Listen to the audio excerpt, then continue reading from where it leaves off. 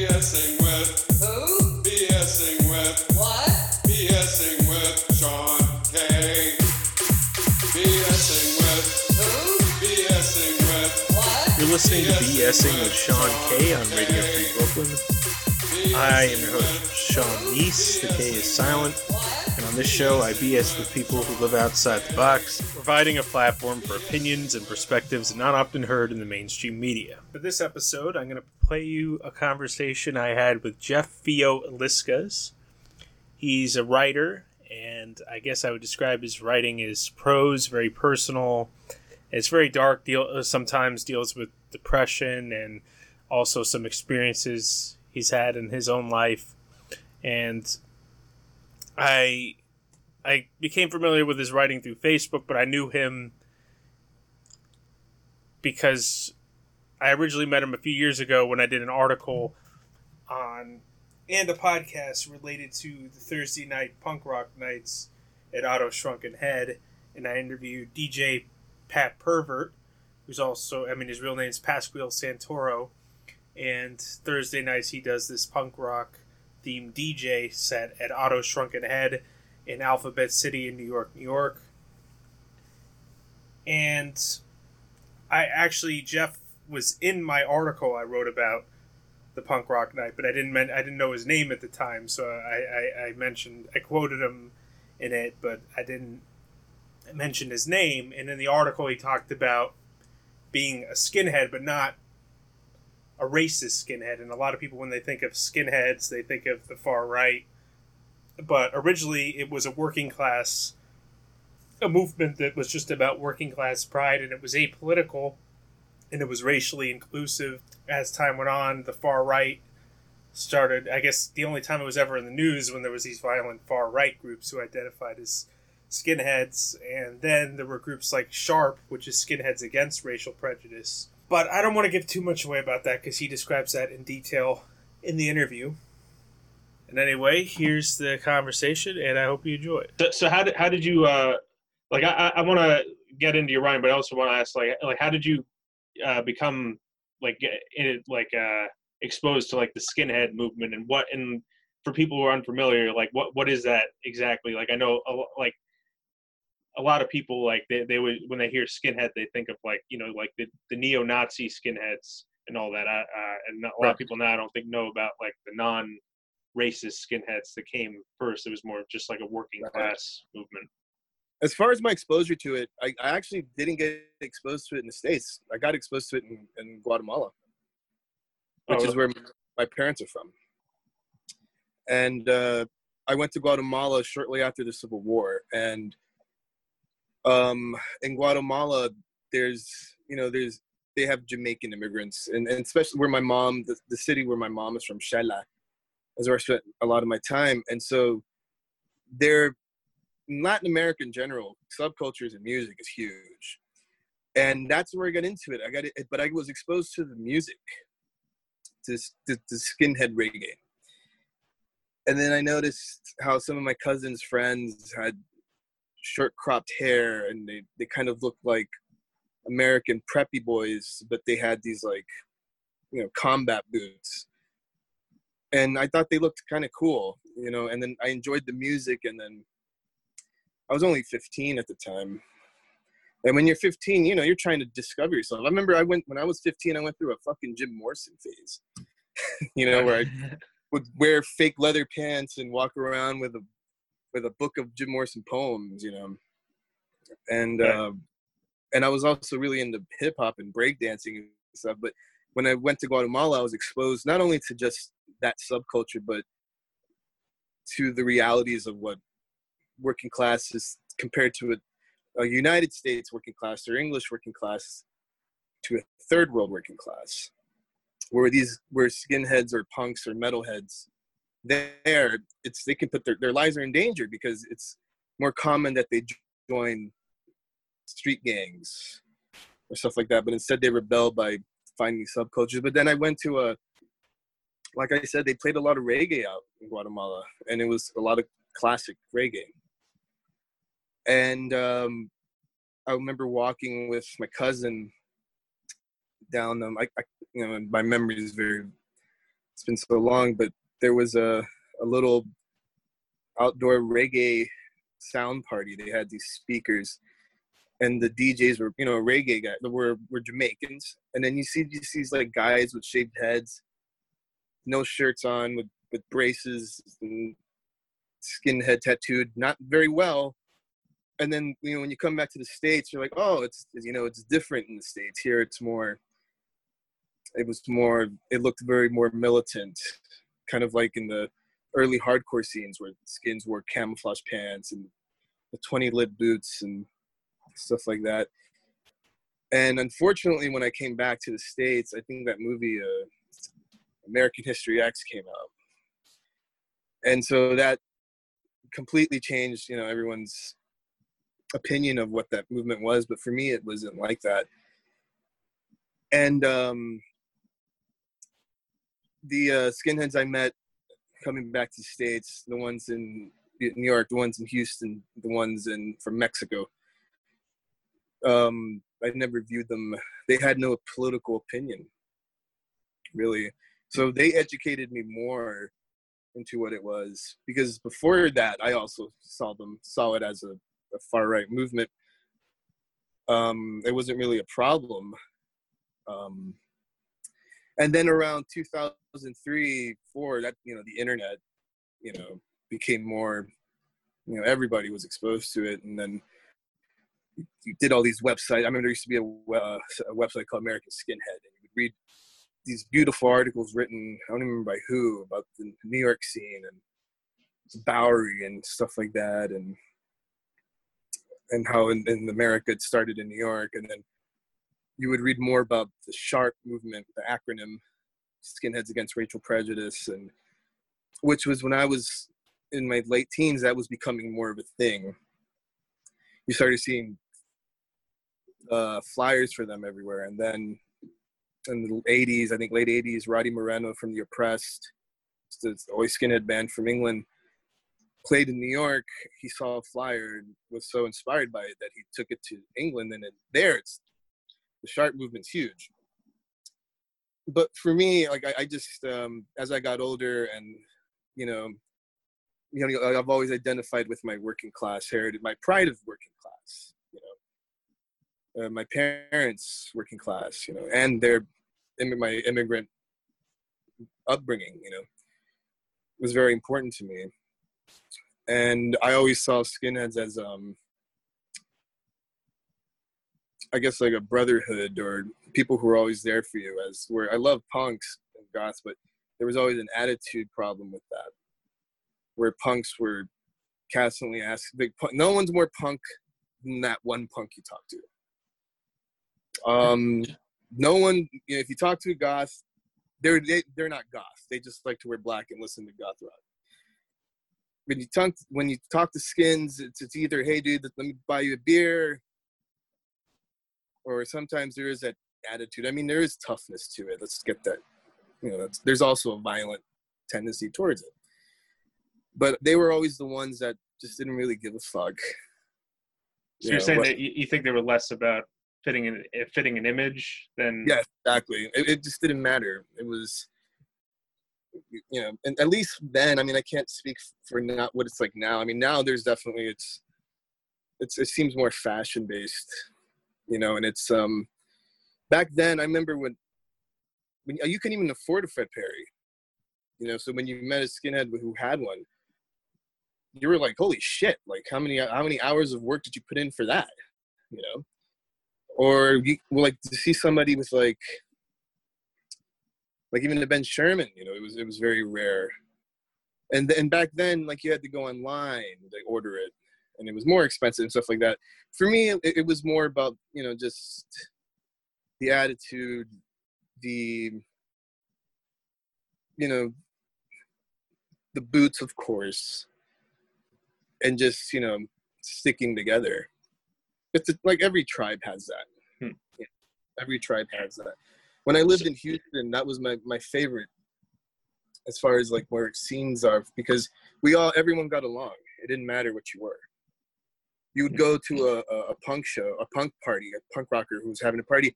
There were skinheads, there were metalheads, there were goths, your occasional crusty here and there, but it didn't really matter what the fuck you were, or even people who didn't like it or know anything about it. We all just hung out and had fun, and that's all it was about. And when you're young, it's great.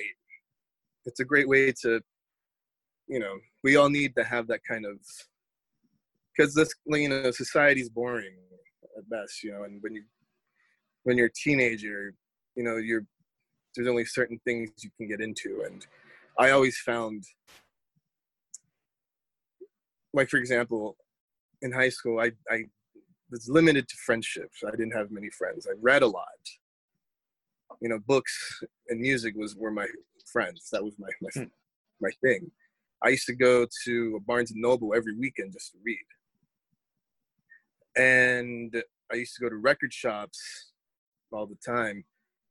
And, you know, you have, you know, in high school, there's all these different classes of tribes. You have the jocks, you have the preppies, you have the thug kids, the cholos, which, you know, and then you had like the immigrant kids that no one accepted. And then you had the stoners and the skaters, and they all got along. And I kind of went towards them more because I felt that I understood them more, but in reality, I didn't like it. And they were, you know, to them it was all about smoking pot and listening to Led Zeppelin. I didn't like it. I forced myself to kind of like it, but deep down I knew there was something about it that wasn't me. And then when I was 16, I you know, like I said, I was a big fan of the Doors. And it was more, not even just their music, but the poetry of Jim Morrison, which now I don't think I like it as much as I discovered more and more poets, especially American poets. But that was a big thing for me. And then through that, I discovered the Velvet Underground. And there was this PBS show I used to watch about rock and roll subcultures, and they talked about the first like out there bands, and the segment was on the Doors, which I already knew about, the Velvet Underground, which I wasn't really familiar with, Iggy Pop, and David Bowie. And I was blown away by what the Velvet Underground were doing. So in high school, I would do my research. I'd go to school, I'd type in Velvet Underground, Lou Reed, and then it sent you to a link about Iggy Pop, and that link would send you to the Ramones and this and that. So like that's where I identified myself. I remember telling a friend of mine that I had, who was my neighbor, because every time I found some kind of type of music, I would share it with him. And I remember it's like, dude, I don't think we're stoners, because we don't smoke pot, we drink beer. You know, and I was like, I think we're called punks. And through that, I got into more American writers, especially the Beats. And I've always written, and I've always liked how the style of how punks were writing. I love that, you know, that kind of attitude they had towards conformity. And then when Oi, I enjoyed more. I related with it more because it was more talking about you're working, not making money. You know, the money you make, you spend on your boots. The money you make, you spend on drinking with your friends and soccer. And, you know, I grew up with that. So I just went more towards that. And then as I got older, I learned more and more where it came from England in the 60s, from the Jamaican immigrants moving to England, and then the mods who were inspired by the music and the image that these Jamaicans were bringing to their country and to their scene. And it's very fascinating. But it's also upsetting how it just became bastardized into one label of politics. Yeah, and have you ever had people, like when you say you were a skinhead, assume you meant that you were a racist or something like that? Yes. Especially in the past 4 years. Yes, I've almost lost jobs because of my tattoos. I've had let me see. There was this one incident I had where I was asked to leave a bar because I went in boots and braces, and I went in with a group of my friends who, you know, they were you know, artists, you know, and the bartender refused to serve me. I've had people who thought I was a Nazi and they were far right. I've had incidents where I was working at the bar, especially nowadays with what's going on politically, thinking I was a member of the Proud Boys, and they'd give me a handshake doing their little Proud Boy thing, and I'd tell them to fuck off. You know? I remember I was at a bar once where I met a good friend of mine, her boyfriend. I'd never met him, and when I met him, the first thing he did was give me the Hitler salute, and I was very offended by it. You know, I've been on dates where girls would ask what's with the tats, and I explained it to them, and I would never hear back from them again. But it comes with the territory, man. That's what it is, dude. It comes with the territory, and you either can have a sit down and explain it for an hour, or you can just be very nice and generous to them, or be very, like, you know, an intellect about it. Or sometimes you can just be like, fuck off. So how did the interest in reading and writing start? The interest in reading and writing came as I always had a fascination with books. And the first poet I got into was Shel Silverstein. As a kid, I thought he was amazing. And so I would write little poems and stuff like that. And then I read this, it was like an essay about Martin Luther King Jr. So I bought a book about him, and I thought it was powerful. You know, even though I was very young, I thought what his message of, you know, being and all that was very powerful. So I saw him at that age as an influence. And then I got into Stephen King when I was 9. But the first book I read was Cujo. And then I read Pet Sematary, and then It. By the time I was 10 years old, I was already reading adult novels and stuff like that. And it just went on from there, from then music, and then getting into the American writers and the beats and stuff like that. But I was, you know, very fortunate because, you know, I used to read newspapers all the time as a kid. I kind of taught myself how to read. So, but yeah, there was something about, so I still remember it, how much his poems were so simple, but so fascinating. And the artwork as well. And then, like, reading that essay on Dr. Martin Luther King it's still in my head. You know, I was only like 6, I think. I'm 36 now, so it had an impact. I didn't remember what the essay was. I just remember owning it and reading it. And then Stephen King somehow came to my life. You know, I think when you're those introverted young kids and you're into horror films and comic books, there's somehow Stephen King kind of becomes a part of that, you know. And so yeah, those were my early influences. And not only that, but like comic books, you know, whatever Stan Lee wrote. Even articles from like Playboy, for example, were interesting to read as a child. Which is, you'd rather look at the women, and which I did, but like you have articles in there that are pretty good. And but yeah, those were my early influences as a writer, as a young age at least. So. Yeah, and I guess, would you describe your writing as prose? Because I read it, and I guess that was more like, I guess the style I would say, or more, certainly like more direct, I guess is what I say. Like not like a lot of metaphors, but more just like describing like your experiences and like kind of short passages. That's what at least I've seen of your writing. Right. You know, it's definitely direct.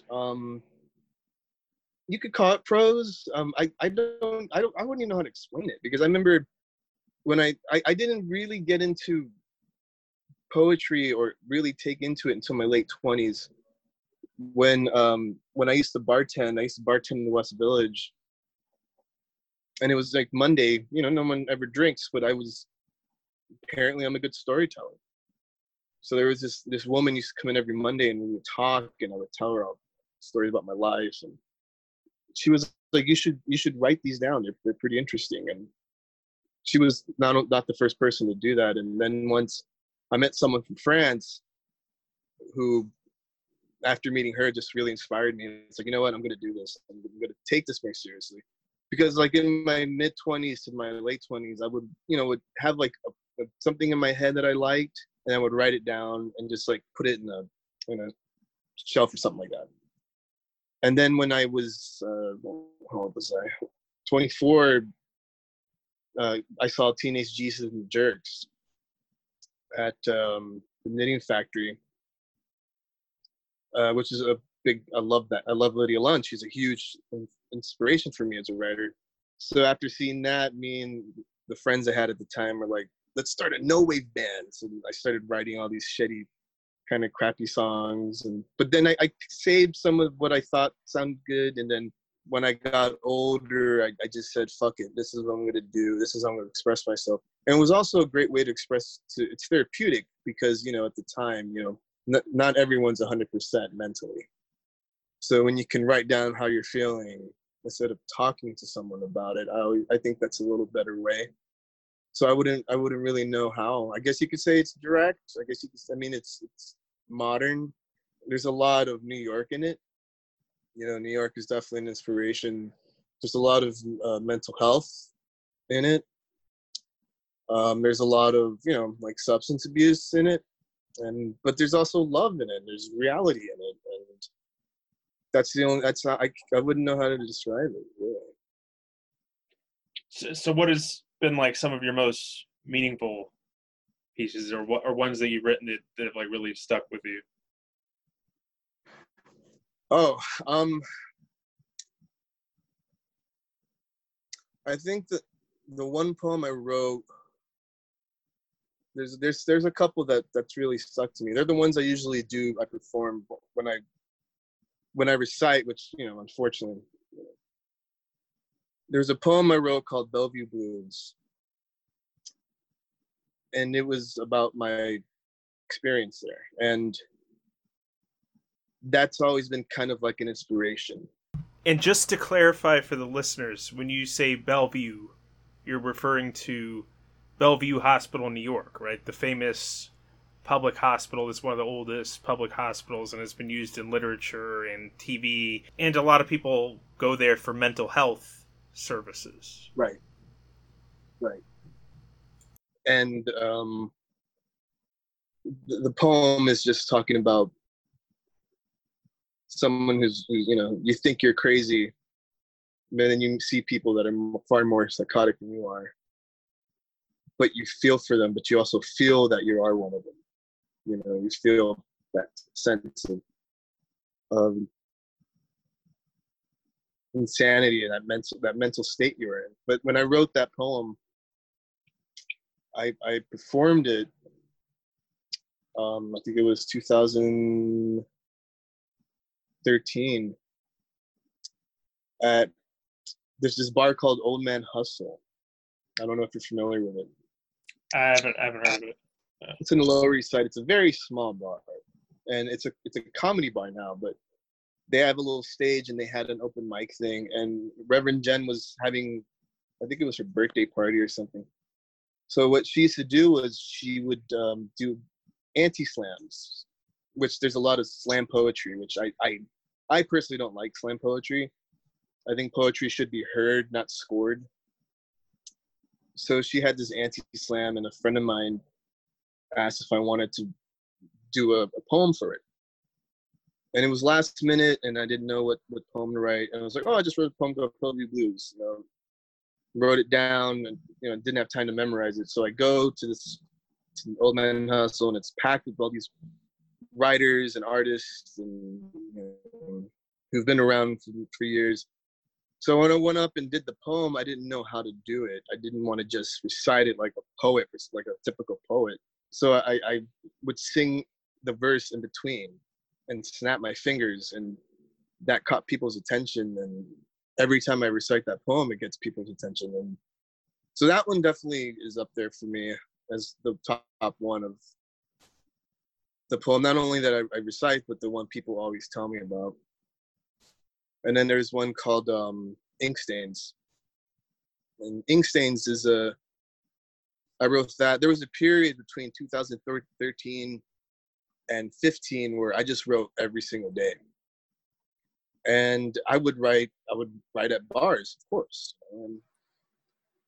Just write on cocktail napkins. If I had a journal, I'd write on the journal, you know. Go home wasted, you'd wake up, you had no idea what happened, what you wrote, but I would always find these little cocktail napkins of poems I'd write, or these long pages from paper towel rolls or whatever. So there was a long, like those years where I was just writing nonstop, where I wrote most of the poetry books are written. But Ink Stains was one of a big one for me, because it was like, I think the last time we had a bad snow year, in like 2014, and you know, I live in a little studio. There's no good lighting. You know, the winter can be tough for people. You know, you get seasonal depression. And I wrote Ink Stains. It was the verse, the introduction, the verse is, I have 2 tabs open. Forgot to eat. The studio has no lightings and it smells like cigarettes, but I don't smoke. You know, and that's pretty much a poem about alcohol and depression. So you have kind of a seasonal thing then, I guess. So you talk about like if it rains, or so the weather kind of affects like how you feel. I guess you could say that. I mean, that because it was really cold, you know, so like, and it lasted so long. But like that struck a chord with me, because I noticed that was my habit was, I'm going to this bar and then I'm going to keep my tab open. I'm going to another bar and I'm going to keep my tab open. I'm going to go home and sleep it out and do the same thing, but it's fucking cold out. And, you know, I just wrote about that experience and that, you know, and how kind of mentally unhealthy it was. But when I wrote that got a lot of people, like, you know, enjoyed it. And then there was Nowhere Else to Go, which is about New York, how much I love New York, but I feel like there's nowhere else for me to go, you know. And when that one started, the intro to that is like, New York, I have nowhere else to go. Like, New York, I have nowhere else to be a working stiff and a late night drinker. You know, do you remember that one time New York when I died in Brooklyn?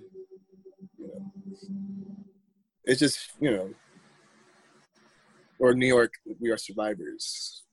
You know, and that mentality of surviving, especially in a city like this, especially in times like this, you know, yeah, something like that could be very inspirational. I mean, I get judged a lot too. Don't get me wrong. I mean, every artist is going to have some sort of negative kind of feedback, which is good. You know, I've had people complain that, you know, your writing is too much about drinking. But the thing is, well, it kind of helps, you know, but it's not always about that. I have love poems that I've written that mean a lot to me. There's criticism, and then there's just straight up judgment on what you write, negativity. And like I said, people are like, oh, well, it's too depressing, or it's too, the subjects are too much of that of alcoholism or depression. It's like, well, yeah, what do you think inspires? It's not that it inspires me. It's I do it because that's what I'm letting out. And it's not that I'm trying to depress someone.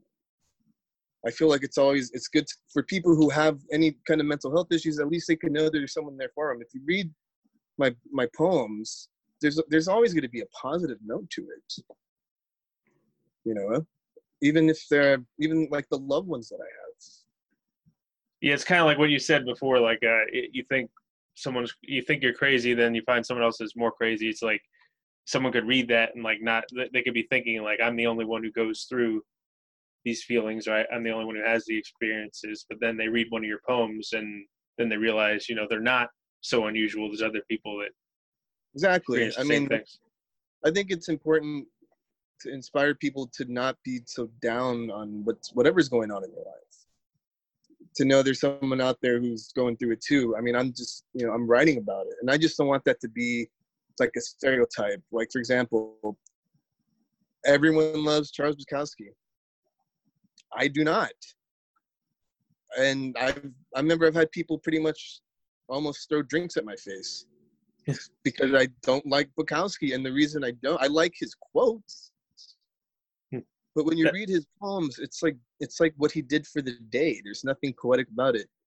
I woke up today and drank a bottle of wine, and I got in my car and saw a plastic girl and masturbated, and then went to the horse track and lost money. I mean, that's not poetry to me. That's a boring day for a man. But for some reason, people fucking love it. Well, I guess he was kind of like an anti poet in a way. That was like the thing. Like I guess that was kind of like his signature. Like his poems were just kind of like basic, but he did write that one thing about like, so you want to be a writer, which I really liked. I think that was my favorite poem I read by him, and I liked Post Office. That's good. But he was also post of that when was going on with the American writers at the time. You know, he wasn't like part of the East Coast scene or the San Francisco writers renaissance. You know, he was too busy traveling or too busy living his life out in LA. But he also started out late at an age when it came to poetry and stuff like that. But even though I don't like his writing, doesn't mean I don't respect him. But it's all booze. Yeah. That's all it is, you know? And you can say that about my working, but I think it's beyond that. Yeah, that's why I thought like maybe that's why I thought it was interesting. You said you didn't like Bukowski because you said that you write a lot about booze, and I thought, oh, maybe you were inspired by him, but then you said you didn't like him too much. So. No, and people really get shocked by that. I mean, but you know, one of my favorite poets, really, it's Jack Kerouac. Oh, really? And, like on the road, or that's the only thing I've read by him. But. Oh, it's great. No, his poetry is good. Poems of all sizes. My favorite poem he's ever written is Mexico City Loneliness. It's such a great poem. You can totally relate with what this guy was going through. And again, he was, you know,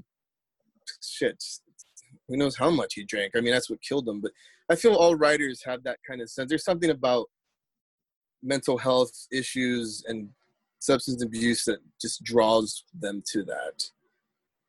Like Ernest Hemingway, you know, like my favorite poet, Alejandro Pizarnik, you know, from Argentina. For some reason, I mean, there's just that sense of, it just goes hand in hand, unfortunately.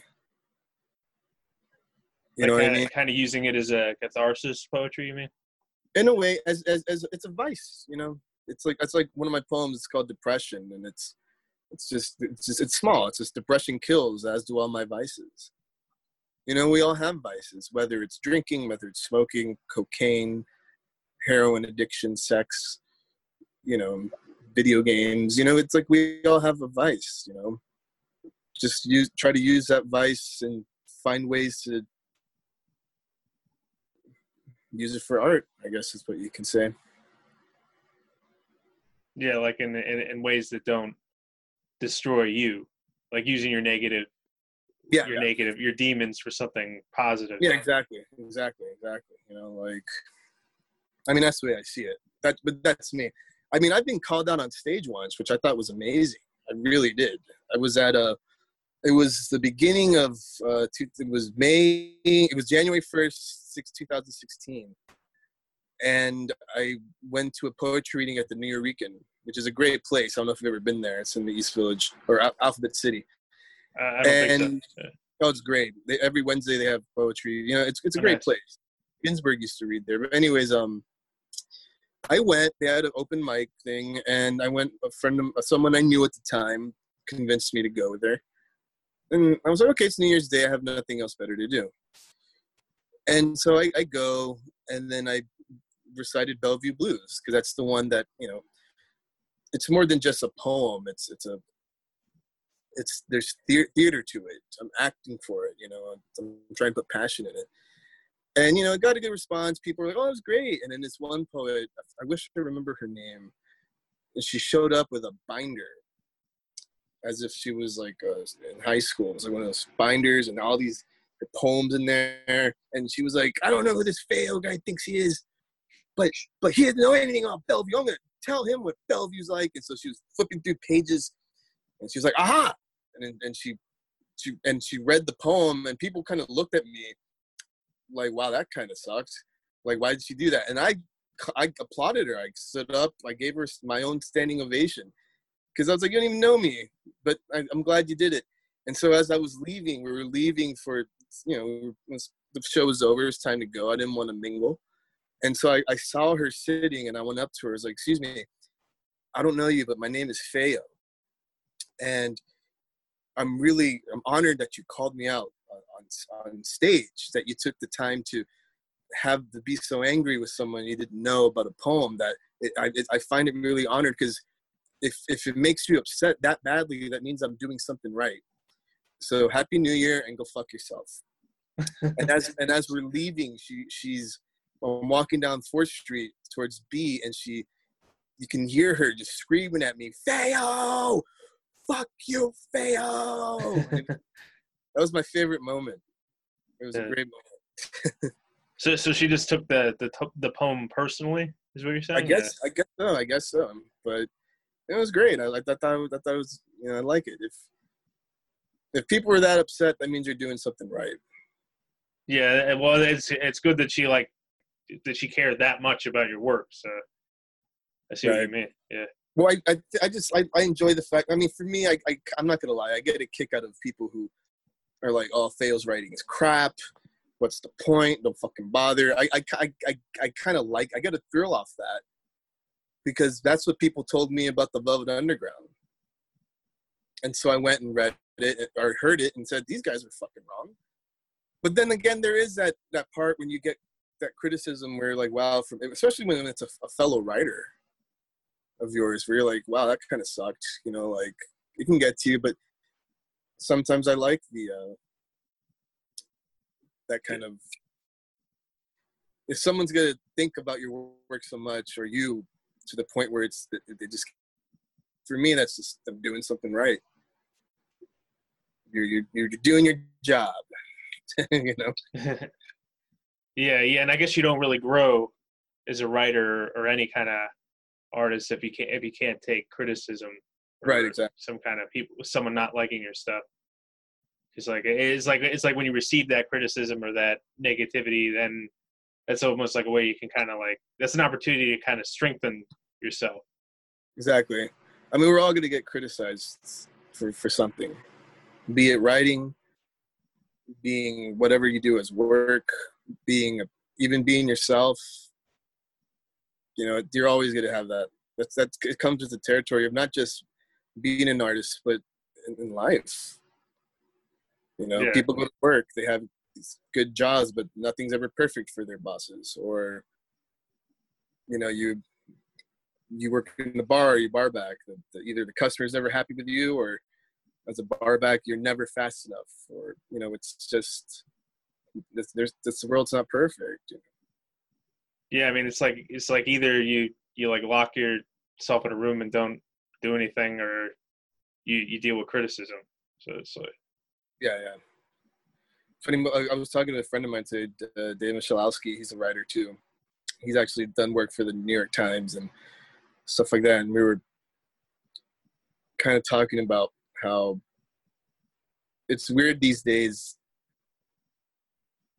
for anyone can be an artist now. Anyone can be a writer because of blogs. Anyone can be famous because of Instagram and all that. Very rarely do you see people with books. Like, I went to the beach yesterday, and I had a Hemingway book on me, and I looked around, everyone's on their phones. And I'm not gonna lie, I get on my phone a lot, but it's like where's that, that I want to read something, that sense of having something physical on you. Yeah. And then the writer starting off, that you're always you're gonna get criticism, and you never know when you're gonna make it. I've been rejected, and I talk to Dave about all the time. I've been rejected so many times where it kind of makes you want to give up. But when I post poems and people who I've never even met enjoy it, I mean, even being invited to your show about it, it's an honor for me because at least someone is out there paying attention. And then sometimes I tell myself if it gets published, you know, it's poetry. It's not really going to go anywhere. But at the same time, it would be kind of cool. Instead of saying, oh, I'm a laborer, oh, I'm a writer. Yeah, and I guess people like don't like people don't read published poetry as often now, I guess, as they used to. Is what you're saying. So like I don't know if there's really like, so there's not as many famous poets coming out now, probably. And not that I know of, to be honest with you. I mean, besides the poets of the past, I mean, my favorite poets are people that I know personally. You know, David Masalski, Erica Duchensky, Bobby Mother Rockstar from the West Village, Claire Trivienne she's based from France and England. As in people who not only just write but are great as photography. Alice Mardia from France. These are people that I know. You know, Danny Robinson from England, amazing writer. It's an amazing poet. Just her work is astounding for me. You have Justin Booth, who's based out of down the South. He's an amazing writer. But you know, these are people that you kind of either personally. You know, and some of them have their work out there. Some of them don't. I think a lot of these people do deserve it. I think somebody like Mother Rockstar of the West Village deserves to have her books out there. She has character. She has a way to draw you. She can walk up to a small group of people in the street and recite a poem, and before you know it, she sees them and they want more. There's artists like Erica Duchensky, who I feel is an amazing, not only just writer but artist, an amazing artist, whatever it is, paintings, writing, music, perhaps. These people need to be discovered. People like Jimmy Wellaby, of course, he's a Swedish poet, but you know, it's I feel like this should be out now. There's hundreds of people you can say deserve that should get published, should get recognition, but unfortunately in this society, it's about blogs. It's about discussing the movie you saw on YouTube or what's new in fashion. Yeah. You know, it's kind of been dumbed down. I mean, there's still great writers out there. Another one of my favorite writers is T.J. English, and he's a crime investigative writer, but his writings are so great, you know. But I just don't remember the last time someone talked about, oh, you gotta get this poem, or you gotta read this guy's stuff, it's so good, or her stuff, it's so good. You know, it's who knows when that's, especially nowadays. You know, Kyle Voigt is a great writer, you know, a great poet. But this is all New York, you know, the New York scene. Yeah. Of poets. It's not as, it's big, it's small but big at the same time, but it's all separated.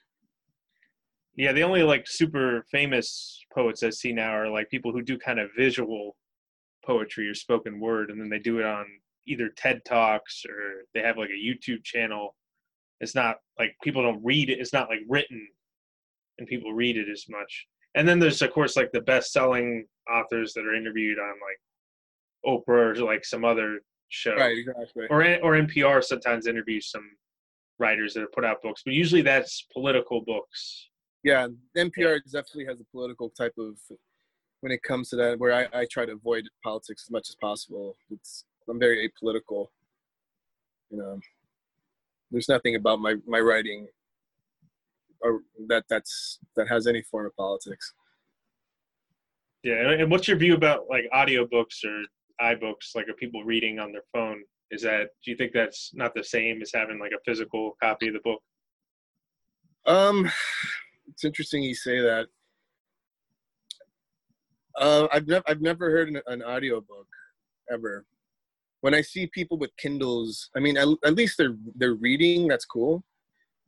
I'm still very back to just having a hardcover or a paperback I enjoy it. I prefer it that way, you know, and my eyes don't get strained as much. But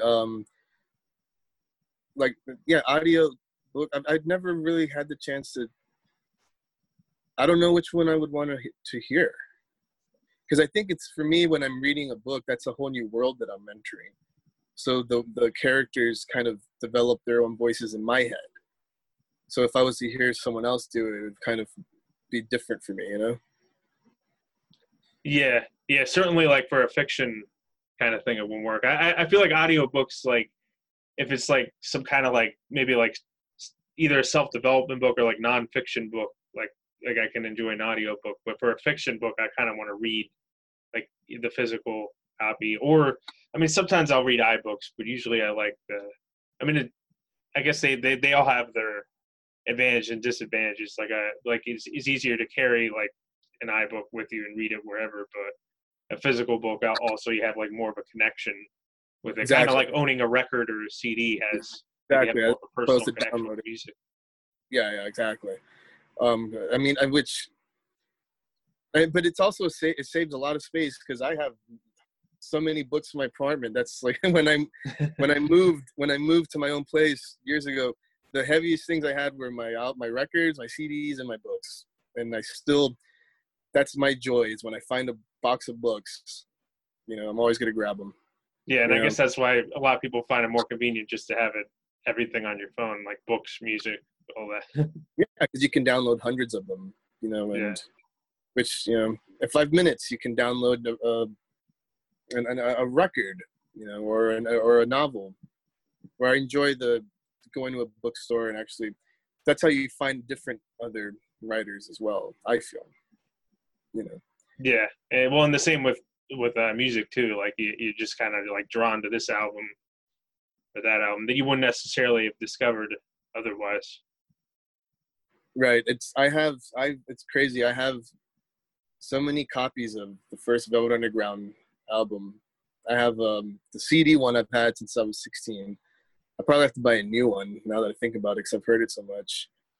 I have a vinyl where it's a yellow marbled colored record. And then during the pandemic, around May, I went walking around with my friend, and someone had a box of records they were throwing out, and they had the first Velvet Underground record, which is, I don't know how people can just throw something like that away, but that's my thing.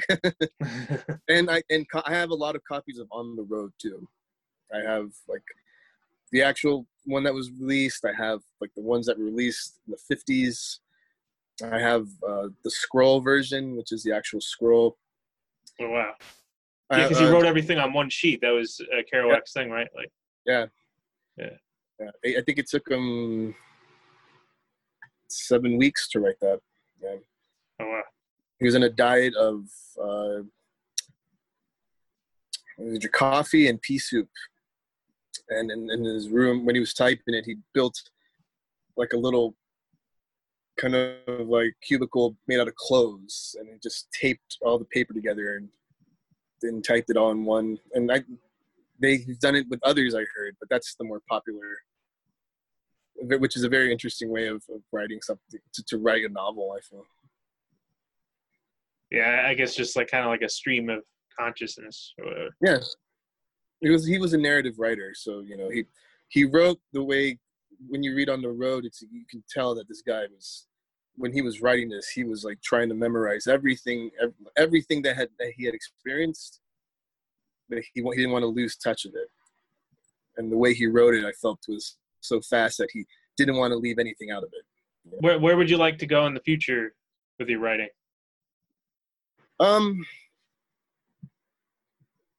Publishing would be great. I've been working on a novel. It's been about 2 years. A year really, that I started writing into it, but it's just so hard to get motivation. You'd figure because of the shutdown, I would have written more, but I haven't. I've been so lazy about it. But I'd like to get my novels out, really, and my poetry books. Finish this novel, hopefully get that published, finish the second, hopefully get that published, hopefully get some more poetry, hopefully get because I've written books, they're just not poetry books, they're just not published. But yeah, I would like to be published. And I would honestly, I would like to do it professionally. You know, be a writer as a professional writer. So a dream of mine is to move to Paris, to live in Paris and just live my life as a writer.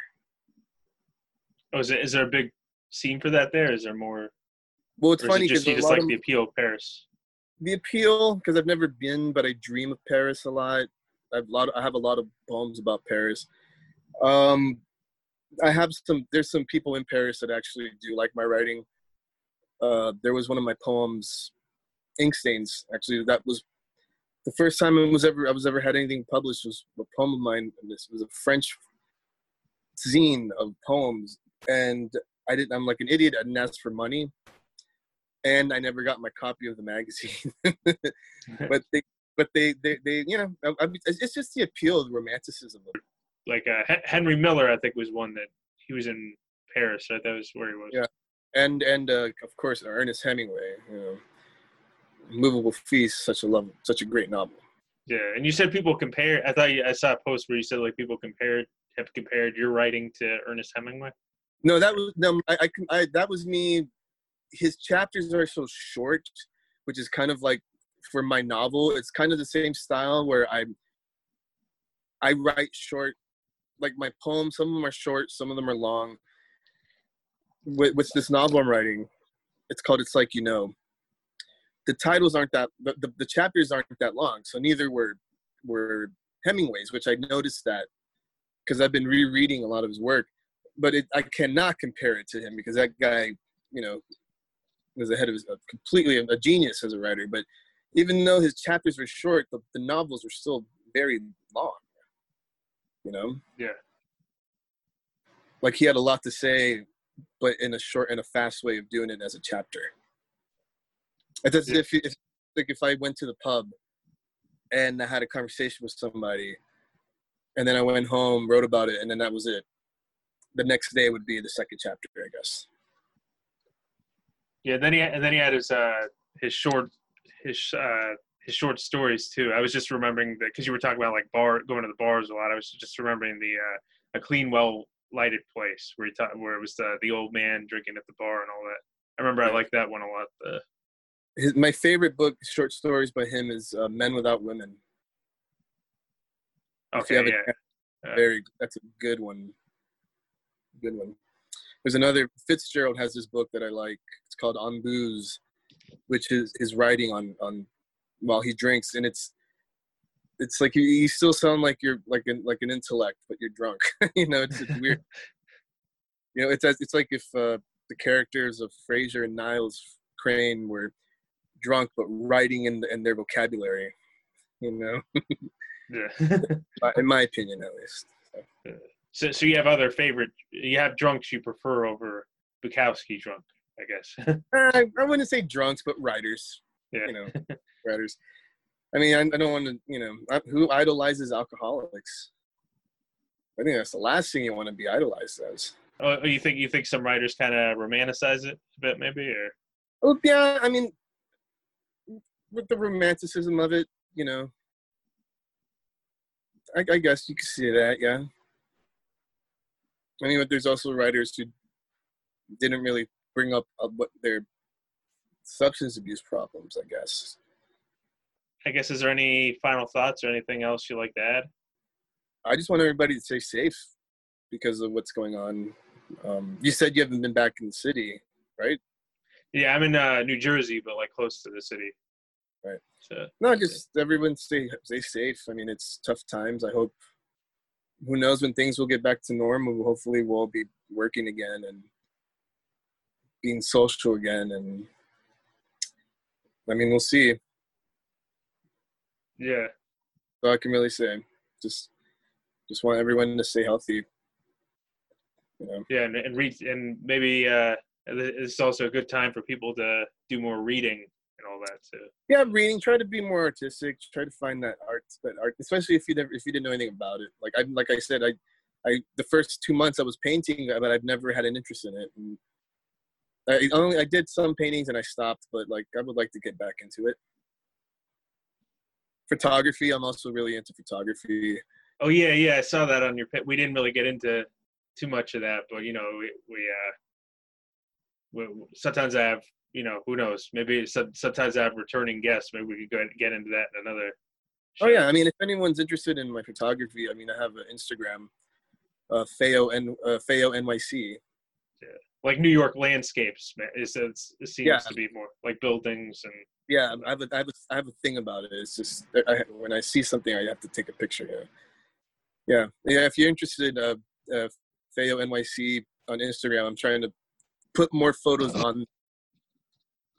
And if anyone's interested in my poetry, you can always contact me via email, feonyc@gmail.com.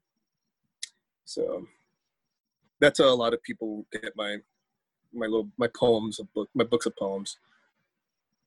All right, cool. Well, yeah, thanks for coming on, man. It was thanks for having me. This was really cool. This was really great.